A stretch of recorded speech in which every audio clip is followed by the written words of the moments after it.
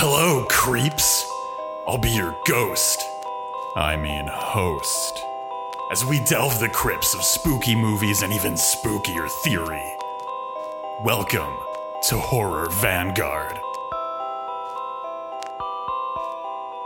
Excellent. And speaking of projects that are going really well, what is the project that we're currently talking about? We are talking about censoring. Well, I specifically meant, what's this project? I hear that you and frequent guest of the show and certified genius Labor Kyle have started a new project. That's right. We make a show called Profane Illuminations for Zero Books, which is a series of essays and conversations around key ideas and themes of the situation of the present. So we did an episode on hope, and we have just done an episode on the idea of utopia, both of which are up on the Zero Books YouTube channel, which you should all go and watch. I know in my heart of hearts that if there's anything our listeners enjoy, it's both being illuminated and the profane. And the profane, yeah. That's what everyone likes. That's the draw. That's the part that gets you in. But I highly recommend checking it out. I've seen these episodes. They are fantastic. The editing is great. The content is great. The discussions are great. Must be seen. If you enjoy what we do here on the show and you wish that we did this to more than just horror movies, I highly recommend checking out the rest of John and Labor Kyle's work. Thank you so much. And yeah, we will we'll maybe put a link to the latest one in the show notes if you fancy checking it out. But we're not here to just cut this. How dare you censor my appreciation of the work that you two do? Yeah, if this episode is ever going to be released, all of this will have to be cut. Oh, there's another British censorship bureau striking down the creative freedom of horror artists everywhere. Once again, podcasters are truly the most oppressed. Hello, everybody. It's your Horror Vanguard for the week. I am John, joined, as always, by my good friend Ash. How are you doing? I'm doing pretty good. Just working at the old censorship board, making sure no one ever sees anything in a movie ever again. Yep. We're here to just destroy art. That's what it's all about. We are talking today about, honestly, I think a really exciting horror film debut from Prano Bailey Bond. Last year's Censor. It's out now on various streaming platforms, but I suspect this might be one of those ones which has kind of slipped people's notice.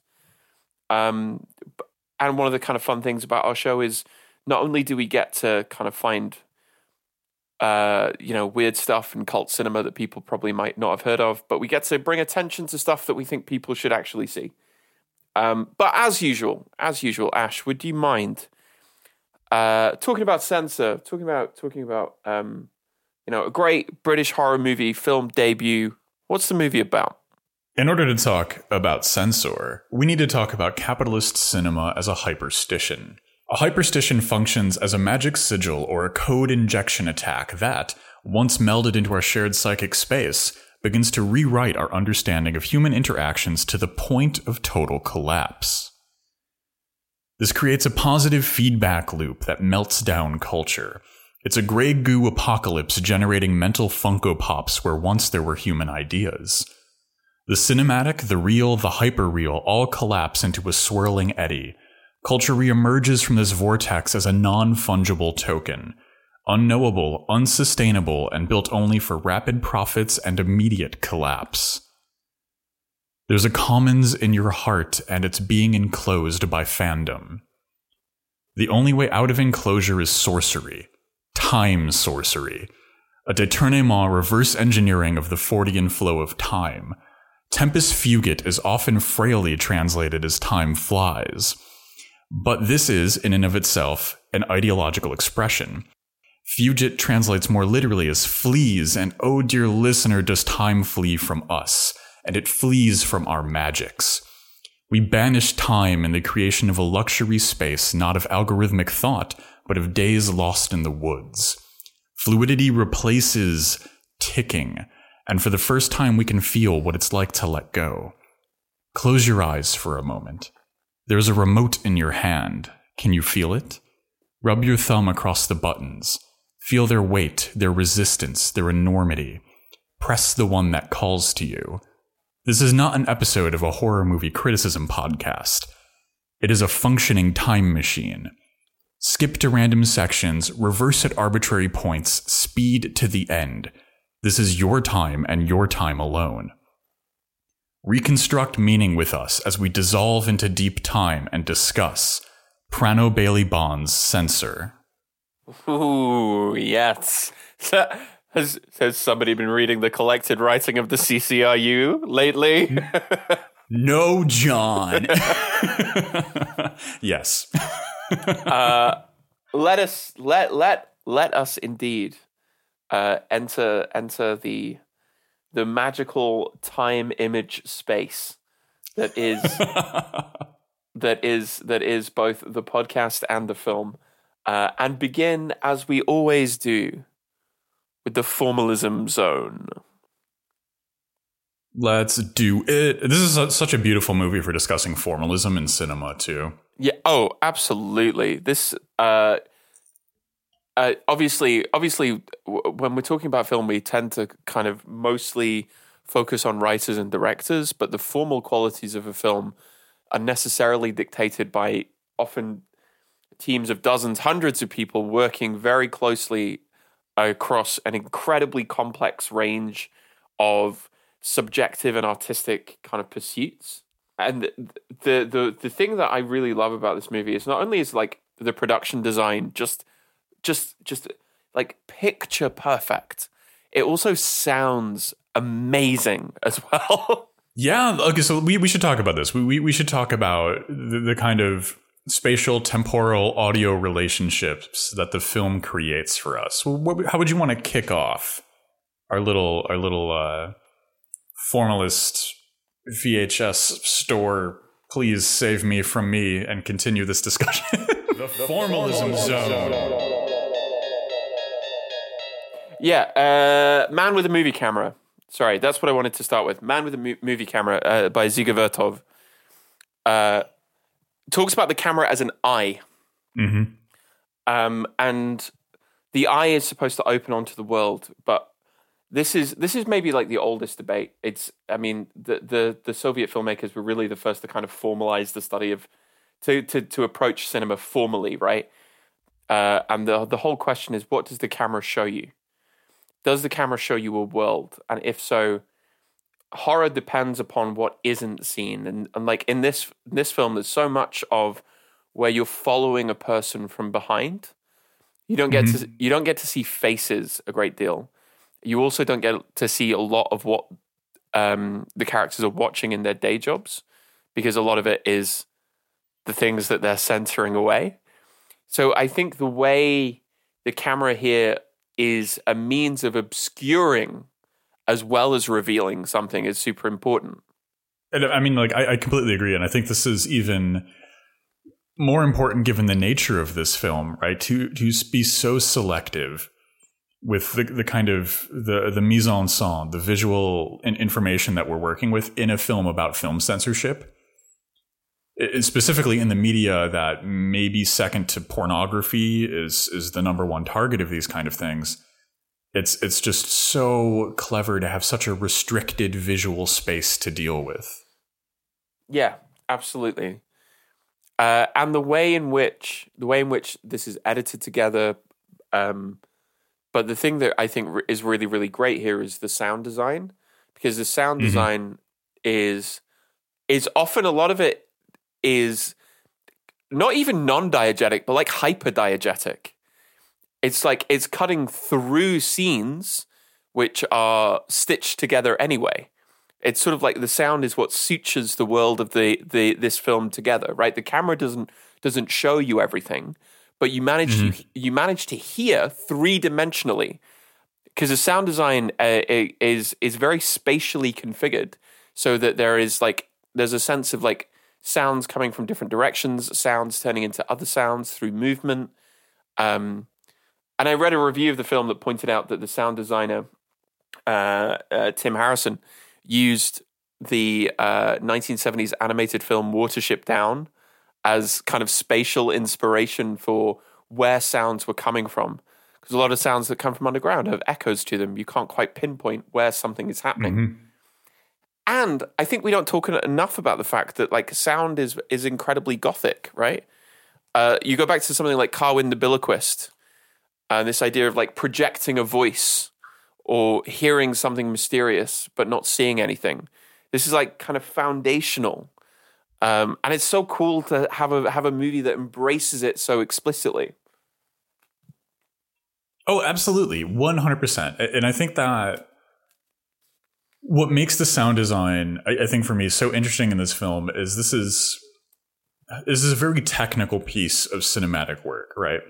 It's one of those movies that's about the art of filmmaking and film history and cinematography at its core, right? What is this thing that we're doing when we point a camera at something and make a movie? And I think the audio dimension of that is so underexplored. You know, like one of the classic kind of lessons of composing any kind of cinema or videography is that you could have really terrible visual quality, but as long as people can hear what's going on, you can skate by. But if you flip that and you have a movie that's inaudible, but a visual treat, you're going to lose people a lot quicker. And I think despite that, it's kind of an under-respected aspect of cinema.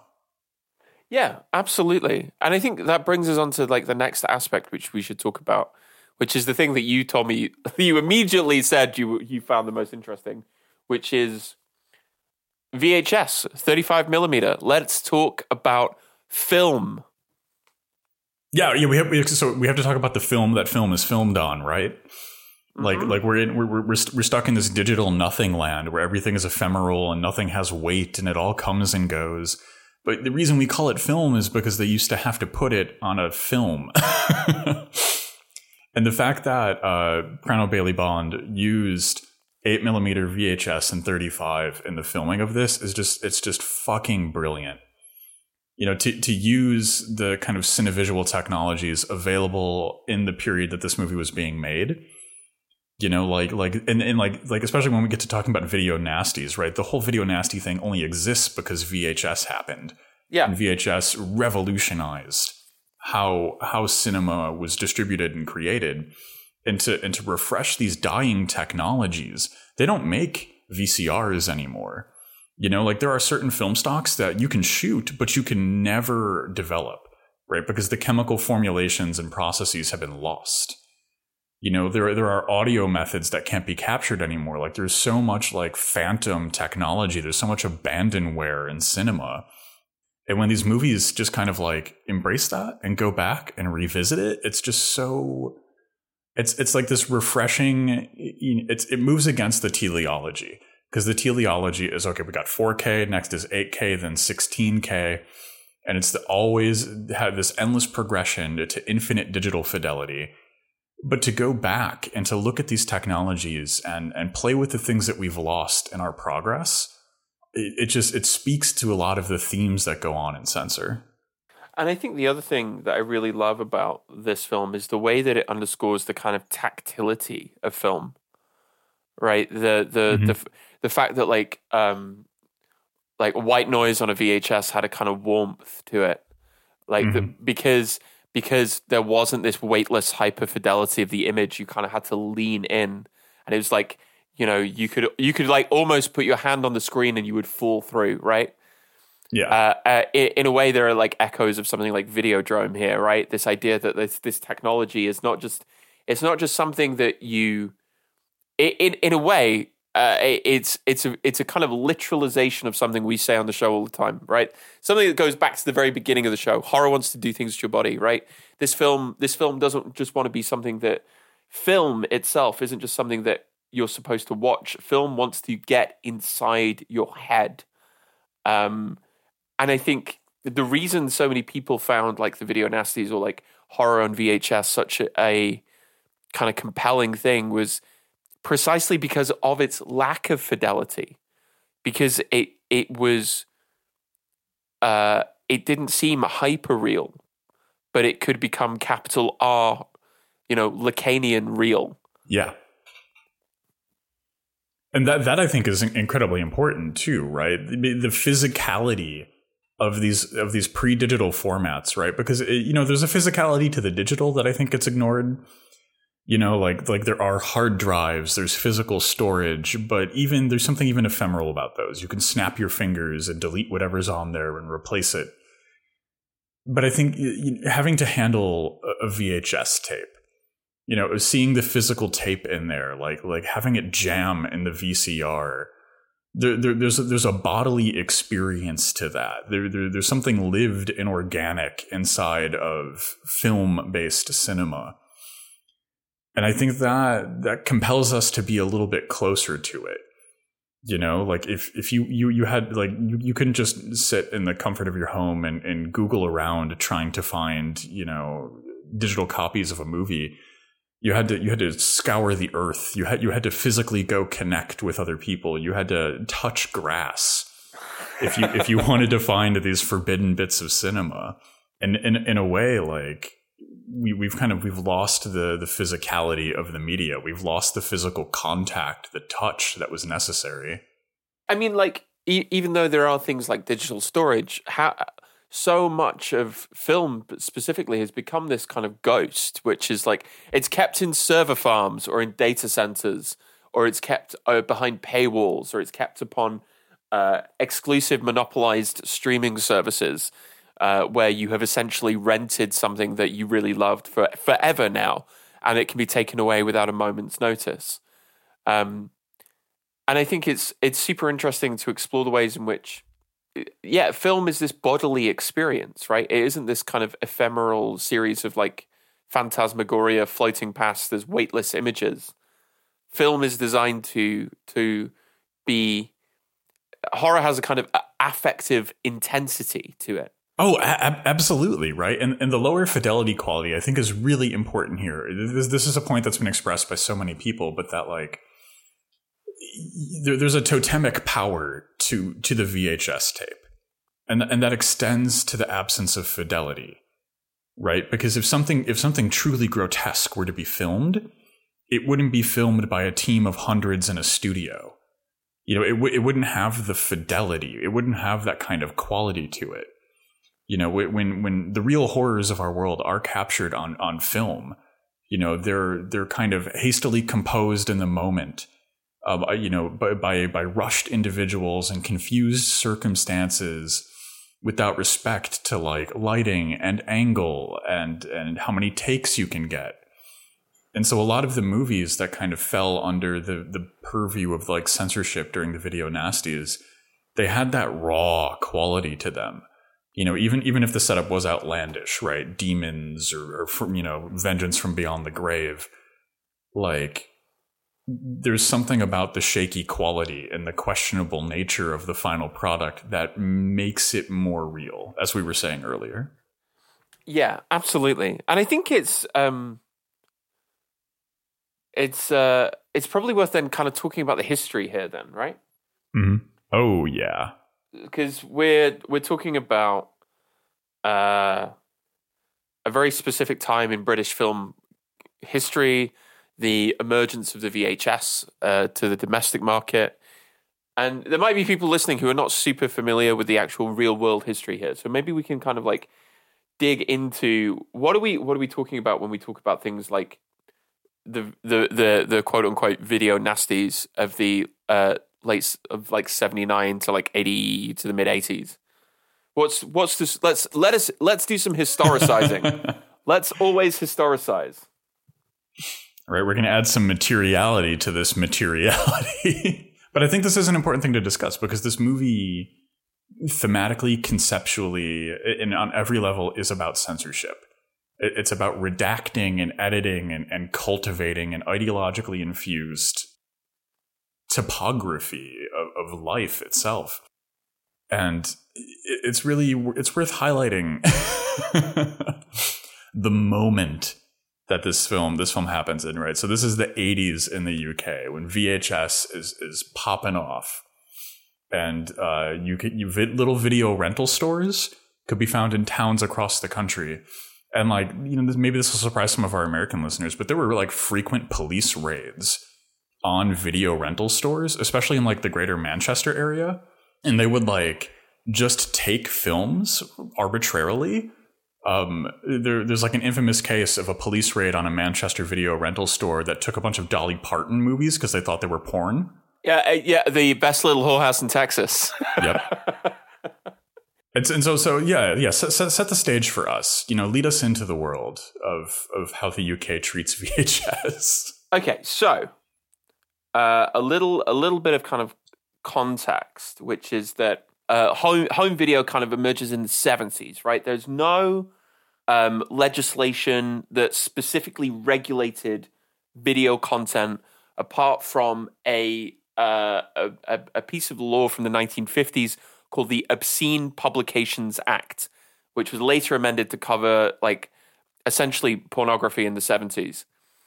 And what this meant was if there was kind of like a perceived breach of the Obscene Publications Act, which was open to wild interpretation because it was written in the 50s, then that material could be seized by the police.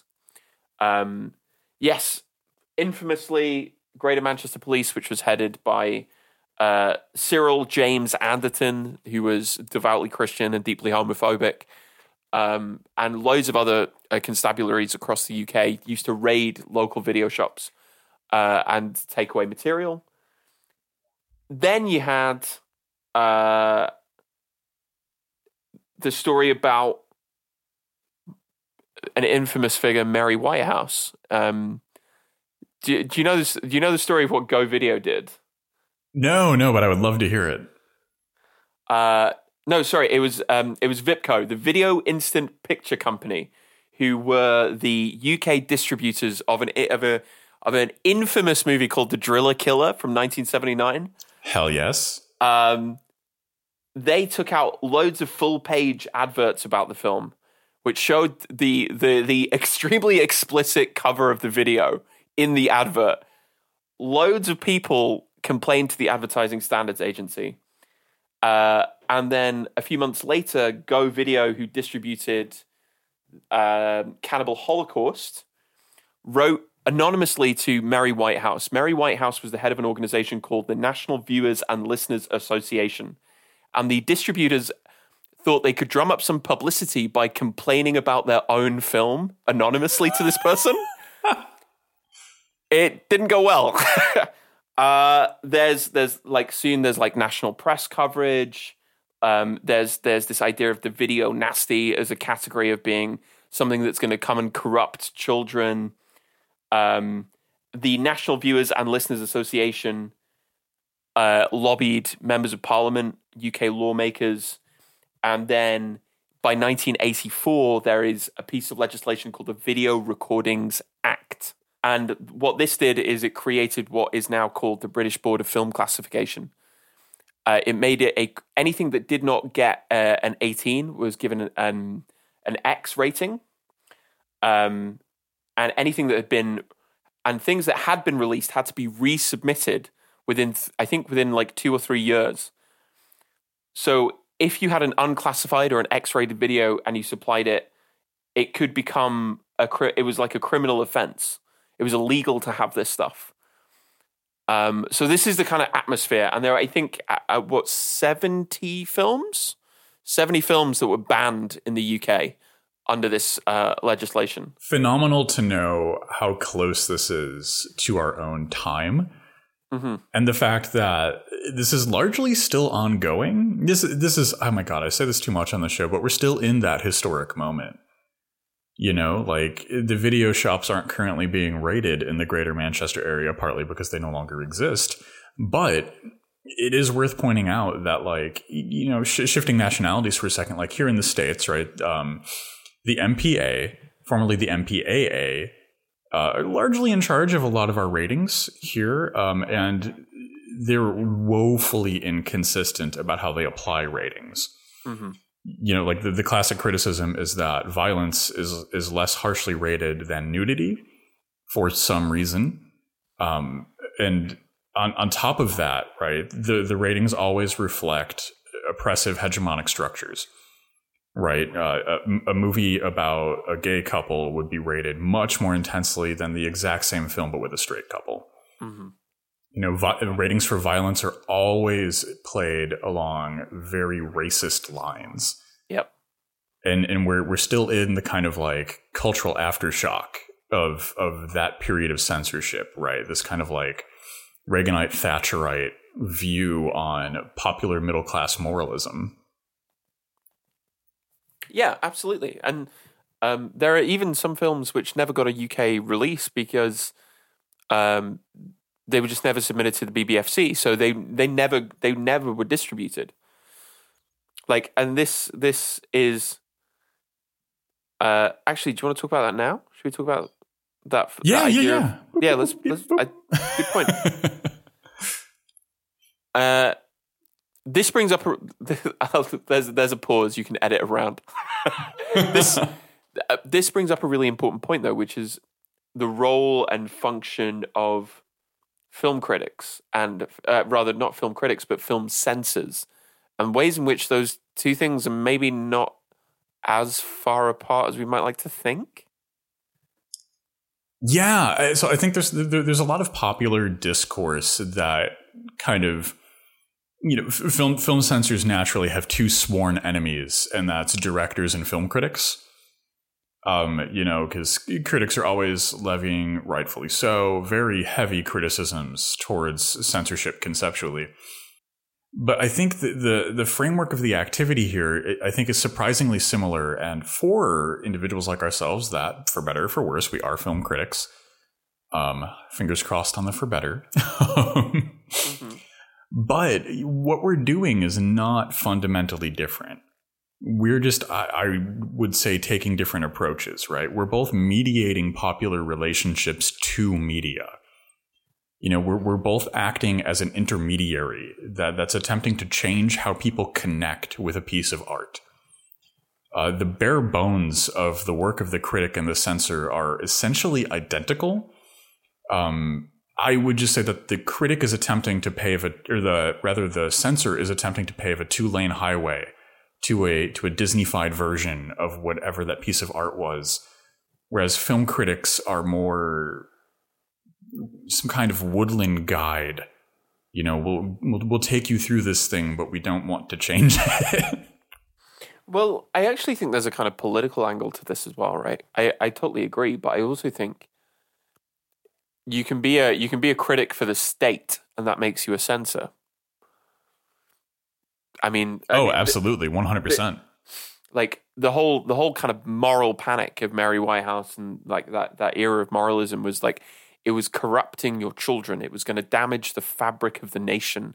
It was linked to things like violence and crime, which are, again, threats to the nation state, right? So in a way, to be a censor is about you take on this kind of special position, which this film is all about kind of undermining and playing with in super interesting ways, which is like, I can see this, but you are not protected against the threat that it poses to you without me. Mm-hmm. Yeah. Right. That's the whole crux of what, like, and in a way,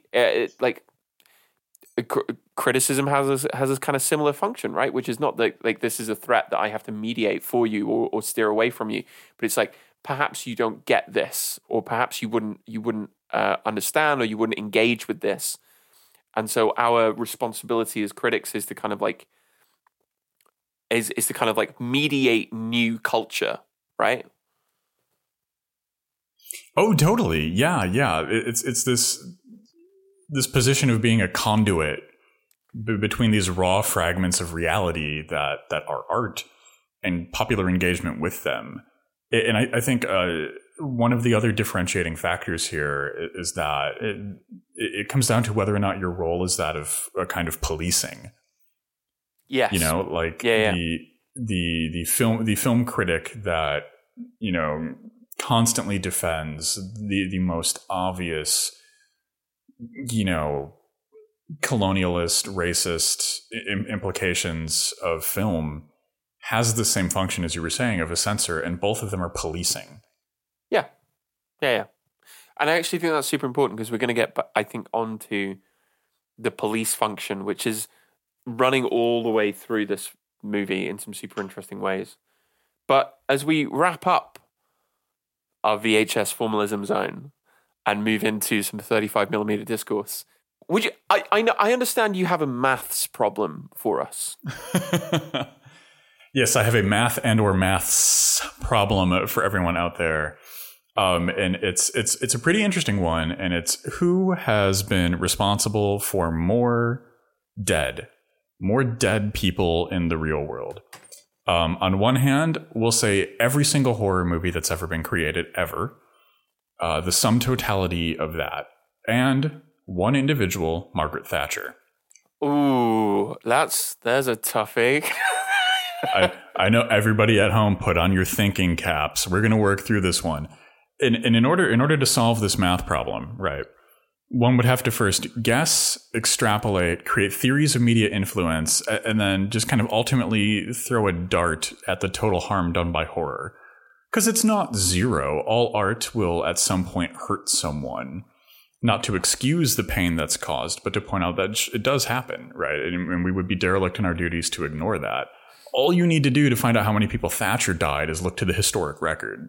The math is just done for us. And I think that this film interestingly positions Thatcher with horror.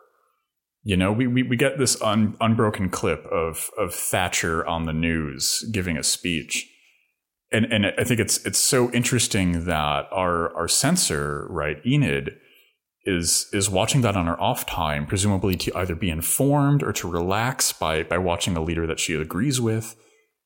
And here is a person responsible for a magnitude of suffering that would make Cannibal Holocaust look like, I don't know, any totally benign Jim Henson children's product. Yeah, absolutely.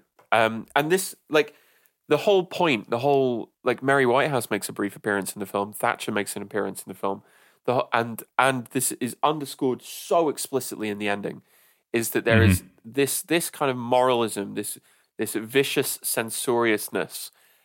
There is a fascistic politics underneath it, and this is not and I mean this in a kind of like anti-Oedipus sense of the term, right? The internal fascist, right? This is Foucault described that book as the Guide to Anti-Fascist Living, because it was about not necessarily just taking on the fascist in the street, but taking on the fascist that exists inside your own head. Like the key question is, why do people desire their own repression? They said that's the question they thought about. That's the question Wilhelm Reich thought about, and it's like the question is because it feels great. There is a power to it, right? This is exactly what this idea of like corrupting children, protecting the nation state, keeping things pure. It's those notes on a spiral ring notebook about where you should make cuts are not really that far away, right? This is why Enid is constantly talking about the need to do her job perfectly. It has to be perfect, right? It has to be it has to be utterly perfect. Because there is this kind of like latent strata of fascist politics running through this, not just this character's story, but the world this character inhabits, right? And you can see the struggles of like someone who is dealing with immense trauma and grief and repressed memory, running into the disciplinary and coercive power of this kind of fascistic impulse. Absolutely. Enid is clinging to the fascism inherent in this kind of censorship work as a life raft amidst her own struggle. And I think the contrast between her and her parents is really important here. Enid's parents seem to be like upper middle class people who assumably just have your bog standard center-right political bent that comes with that kind of class position. And through the course of this movie, they're not making bold, sweeping political statements about their daughter's work. They're just trying to live. They're trying to to catch you up with the broad stroke of the movie. Enid's sister died or disappeared when Enid was a child. Enid's parents, like 20, 30 years down the road, have officially declared her death and are looking to move on. Enid is still forever trapped in that moment and cannot move on. And I think one of the most telling scenes for me, one of the most interesting scenes in this whole movie is a phone call Enid has with her mother. And her mom just kind of casually asks, like, "Oh, Enid, seen any good movies lately? Yeah. You work with movies, anything worth watching?" Yeah. And Enid's response is incredibly fascist in its candor. It's I'm not watching these for pleasure. I'm defending people from these movies. It's got that candor to it. This is the kind of like logic of the censor, right? It's about protecting. It's about keeping things, which is why, it might seem slightly strange or counterintuitive to be like, there's a fascism at work here, but that's absolutely the case. It's just not necessarily the fascism that we are culturally expected to think about.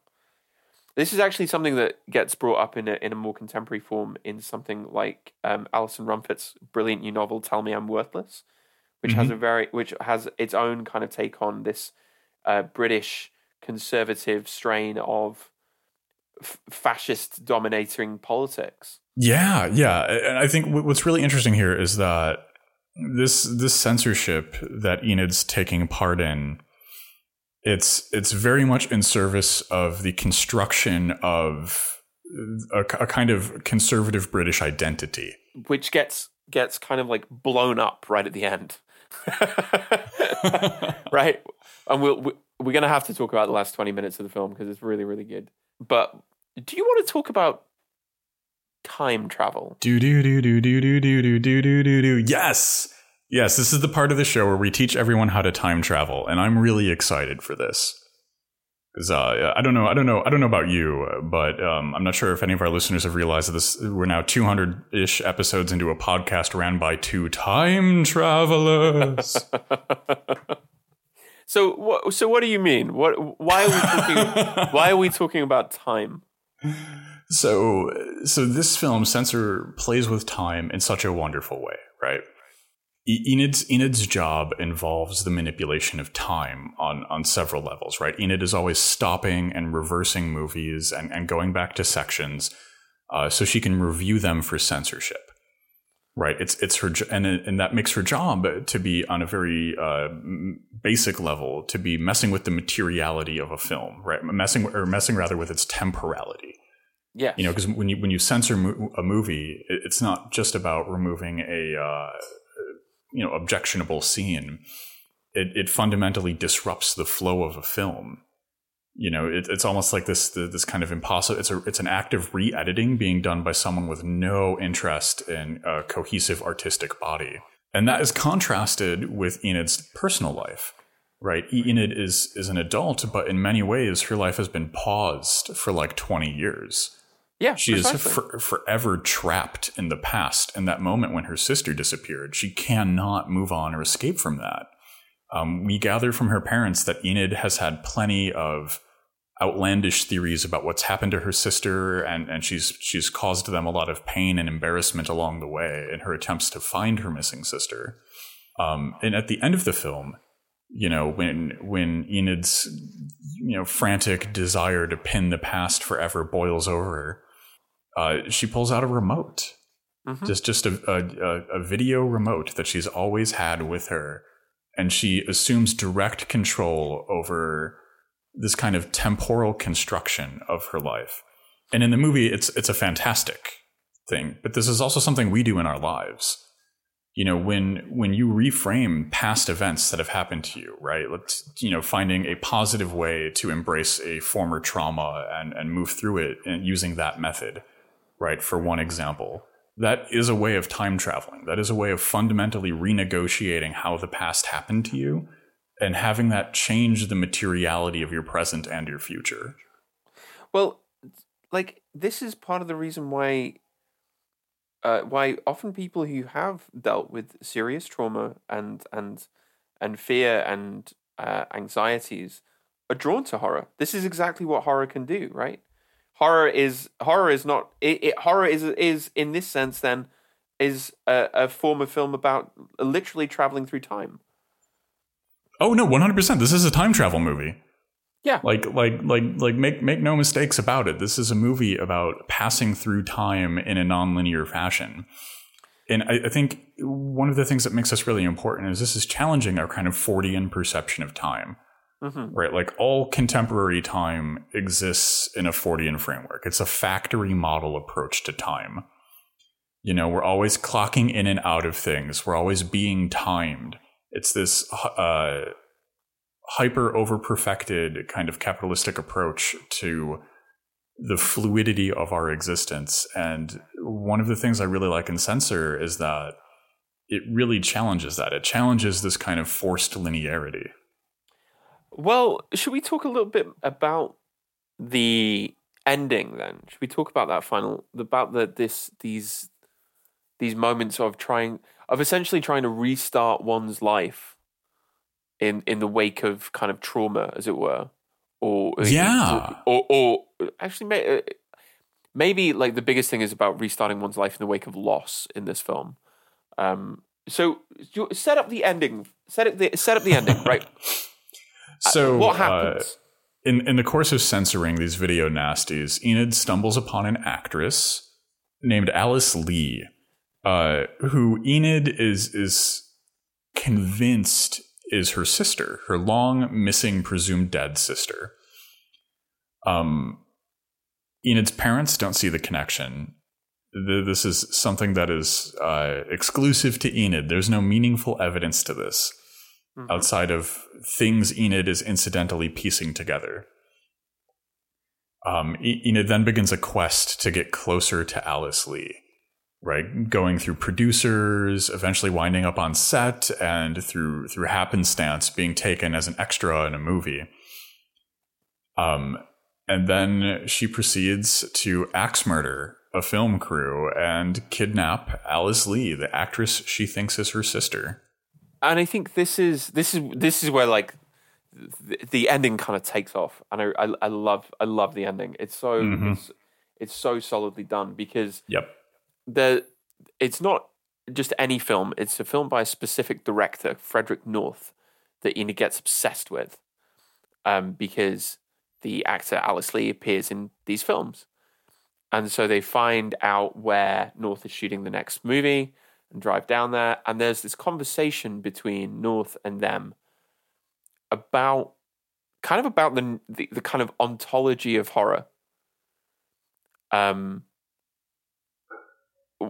North says there's something in you. There is something within you that's horrifying. And you need to let it out, improvise, let go.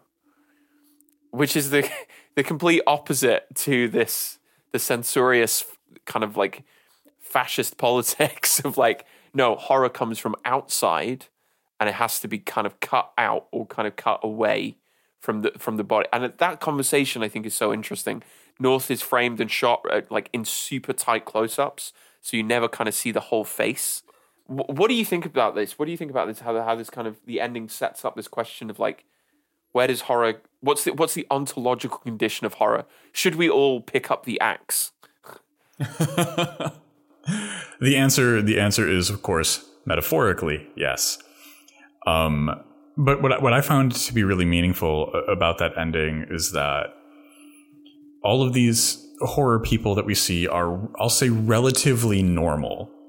You know, Michael Smiley is in this movie as a horror kind of a video nasty producer named Doug Smart. Michael Smiley kills it. Yeah, he's so good. He's so good at playing these kind of like greasy bad guys. But you know, and he is you know, very sexual assaulty, very not a good guy. But all the other horror people we see in this are just people. You know, they've got faults and foibles and flaws, but you know, they're relatively stable and well maintained. Enid is the one who's kind of boiling over perpetually, right? She's the one whose emotions are chaotic and wild. She's the one with this kind of like meltdown logic that's just pulling her into violence and chaos. And the conversation that we get with Frederick North at the end is really a play on that, right? What's one of the classic comments for why horror has always existed as a human form of expression? It's venting. It's venting anxiety and fear and worry and stress and pain. It's just a way to release those things that's positive, that creates something that's not going to continue cycles of violence and harm. And Enid, despite the fact that she has made her life's mission protecting people from this, has become the very thing that she wanted to prevent.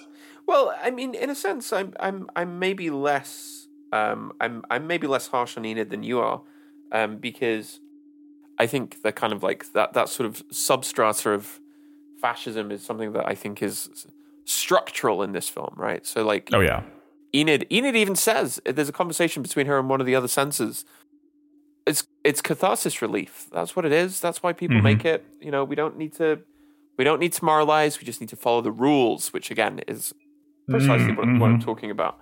But then actually, when confronted with what we kind of term the libidinal economics of horror, right? The fact that that catharsis can be so intensive and so transgressive that it shatters rules. That's where the conflict comes in. And honestly, I think this is why horror is, personally, I think is a very kind of freeing space, and is actually a good way in which we do work through things that we find terrifying. Genuine fears that people might hold are explored in the kind of like cultural space in a way that I think is probably a net positive. But I also think horror generally has a pretty clear-eyed understanding of human nature, that this idea that horror doesn't come from without. Horror comes from the kind of fractures within all of us. Oh, 100%. Yeah, we are these things. You know, we've talked about this in so many episodes before, but like, yeah, in so many movies and in so many contexts, it's the human element that winds up being the kind of locus of monstrosity and pain and terror. And I think that's structural in this movie as well, right? Like, to borrow your phrasing, because I'm not without sympathy for Enid, because what she went through was real and traumatic. And you do get a sense through the course of the movie that there's this massive societal failing that, like a house of cards, there's just systemic lack of support, which is causing contradiction and frailty everywhere. It's not Enid that's in free fall or collapse. It's the world around her. Yeah, precisely. Horror has a super interesting idea about human nature, which is like, there tends to be very reductionist ideas of human nature in certain other kinds of filmmaking, right? Where people are like inherently kind of bad and self-interested and always out for themselves, or they're always, the magic is in you. You can be the hero. You can be the kind of controller of your own destiny. Whereas I think horror generally has a much more interesting view on like what are humans like, and it steers away from those reductionist kind of categories and says, actually, humans are full of potentials. Like, there are ways in which humans act which are very positive and redeeming and kind of good, and there are also like colossal potentials within what might appear to be very ordinary people for like violence and pain and kind of monstrosity. They even talk about this in the context of the amnesiac killer, right? Mm-hmm. Why did he do it? That's always the question, right? And it's like, well, he's just an ordinary person. And that's a genuinely terrifying thing, but it also kind of raises the idea that like a horror kind of gets human nature, I think, in really interesting ways. Oh, I completely agree. I think it's almost the genre par excellence for like really exposing the kind of organic cultural machinery that is the human, that is what we're capable of, both in terms of, because the most dire heroics are played out in horror movies. Normal people with no great skill or physical prowess are thrust into positions of immense, heroism. But also, the most villainy, right? It's this kind of free space of expression because it has the liberties provided by the Gothic and fear. Yeah, absolutely. And it shows the fact that nature, that, like this idea of a kind of fixed human nature is kind of like, doesn't really hold up, that there's this kind of malleable potentiality. Oh yeah, totally. Even with the monsters too. You know, just look at like, you know, any given like popular slasher killer. You know, through the long arc of movies with Jason Voorhees and Freddy Krueger, they have been villains, heroes, anti-heroes. You know, they're constantly fluidly rattling back and forth. You know, like even the monsters don't have this kind of moral fixity that we'd see elsewhere. Yeah, precisely. Even in the context of what's he called, Beast Man in this film. Yeah. There's another really interesting moment right at the end which is what is essentially an abduction scene. I wanted to know what you think about the repeated line, "Please be her." Ooh, I think this one is incredibly interesting, right? It ties into these thematic notes of censorship, right? Like Enid's based her life on blocking things out, of deleting things, of hiding realities and truths and moments. And now when she desperately needs something to be there, that's a power she lacks. You know, she has become a master of taking things away, and to hear need to place something, I think is very interesting. And I think it also speaks to this kind of the internal mechanics of Enid. You know, as someone who, as we were discussing earlier, is kind of unstuck from time. You know, despite, you know, her physicality and the world around her moving forward, she cannot emotionally leave this one moment. And she's still trying to cling to that, right? She needs Alice Lee to be her sister. Mm-hmm. What are your thoughts?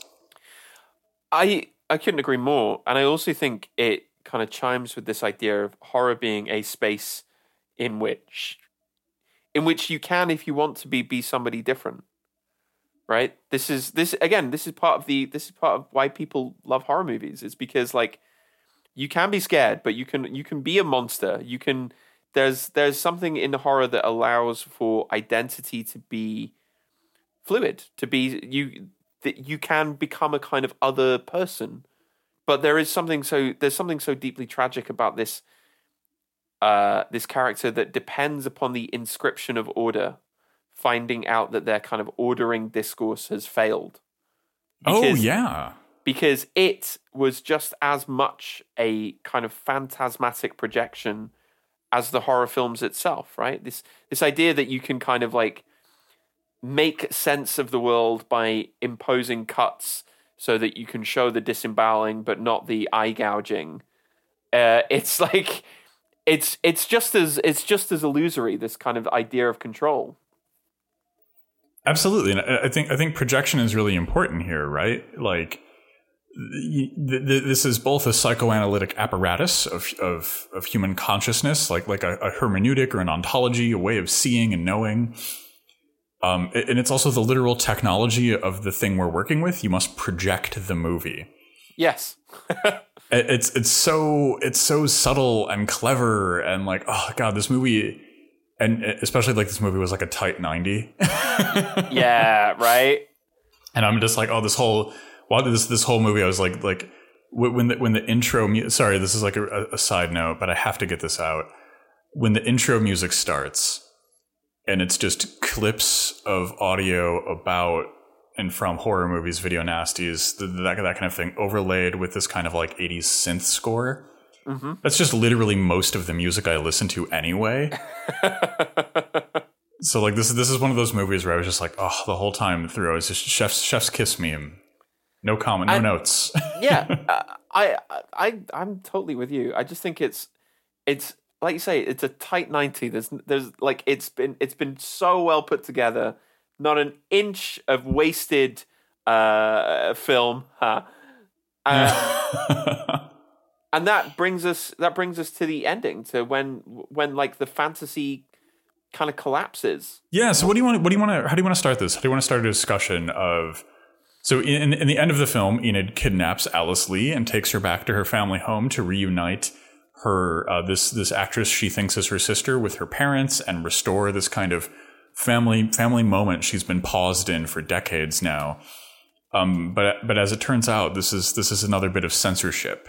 Yeah, what I think is really, really great is the way that it just, what I love, there's this kind of been this sort of trend in horror movies of like, you have a metaphor, but the metaphor is also literally true. Right? Right? Where you go, oh, well, this idea of censorship is this kind of metaphoric construct, but it's also true, right? It's also, the fantasy is also the reality, as it were. And what I really love about it is the way that this ending makes the ideological stakes of the rest of the film just crystal clear. I read some reviews that said the ending was kind of confusing, and it didn't say much. And I was like, hang on, right? She projects this fantasy of reuniting the family, and it's like that solves everything, because then on the radio you hear all the criminals are in jail now, and the world is perfect. And then you see the kind of like static reel kind of flickering beneath the surface. And it's like, it's a film that really lends itself to like reading the ending in psychoanalytic terms, but like in a politicized psychoanalysis, right? The ending is so clear about the ideological stakes of censorship and what the censor's perfected role was for, right? The reinscription of the family unit, the covering up of the violence and kind of horror, the forcible mass rollout of a carceral state, you know, and it's filmed in these kind of like very soft palette of like glowing sun, and it's literally a rainbow. It's like I love the ending, because the ending just makes everything. The ending is not subtle, but we do not live in subtle times. And I really loved the frantic pace of the ending. You know, like it's everything we've been talking about, right? It's Enid's attempt to control and edit and censor and forcibly rearrange the kind of organic flow of her life. So of course it's going to be patchy and quick and jarring. You know, there's also a heavy amount of oppression that's needed, right? There must be this oppression and suppression, right? So we get that. Oh, everyone's in jail now. You're fine. All the baddies are gone, and then you have to have oppression and suppression to go along with the repression. Yes, and all of this is like all of these are different facets of containment, you know, and of course, like this thing is not sustainable. This thing cannot be fully contained forever, so it's constantly fracturing, and you get these like static breakthroughs, right, of what's really going on, and that's Enid's kidnapped Alice Lee and is now taking her hostage to meet her parents, who are naturally kind of freaking out about this. Yeah, the cuts are never clean, right? The censoring is never perfect, because the censors don't care about the idea of kind of artistic unity. The ending is necessarily quick and perfunctory, because you just got to get to the ending, you got to get the film out to maintain that kind of ideological screen. And like I think it's also important that the ending is like visually and audibly inconsistent, right? Yes. It's this rough intermeshing of footages and concepts and ideas, and this is really important, right? Because you know I talked about this earlier with the MPA being woefully inconsistent with their standards, but the same thing was true for the video nasties. There were quote unquote rules that they had to follow, but did they follow them? No. You know, what gets censored is arbitrarily a reflection of ideological projects. Yeah, there's very rarely to almost never an objective consideration of showing people certain things. It's part of a larger social structure that's happening, and that's always deeply, screamingly inconsistent. So the broken and jarring nature of the end of this film, the fact it feels like it's fraying and falling apart as we watch it, is just again, chef's kiss meme goes here. I think this is the main thing, right? The biggest takeaway is that it is exactly what it needs to be on every level, and I think it shows like there are some nice kind of jokes about like and references to the horror movies of the time. As I said, I think the production design is just incredible. I think the sound design's amazing, but I think the conceptually and on the level of like cinema as a mechanism for the delivery of concepts, right?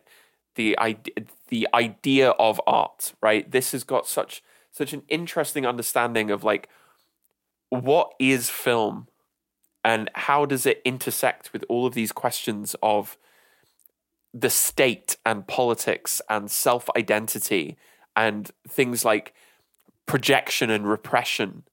I'm really glad we watched it. And I hope people are inspired to go hunt it down. Oh, absolutely. If you haven't seen this already, like I would consider this a must watch. Like all of the praise that this movie is getting it's not getting enough. You know, like there is no amount of appreciation that would equal the kind of like, you know, like this is just it's extremely refreshing. Yeah, I mean, in a world where like, you know, it's just so nice. It's a film. It's, you know, this film about abduction, murder, psychological repression, and grief has really been a heartwarmer for both of us, I think. Yeah, you know, it's terrible, but I think it's slightly accurate. Okay, cut here. Abrupt cut. Insert static. Insert screaming sounds as the tape deck starts to loop, and we all just fade away. And then someone says, "Stay spooky," with a very audible question mark, teasing the sequel. We hope you've enjoyed the Dread Discourse. Until next week, stay spooky.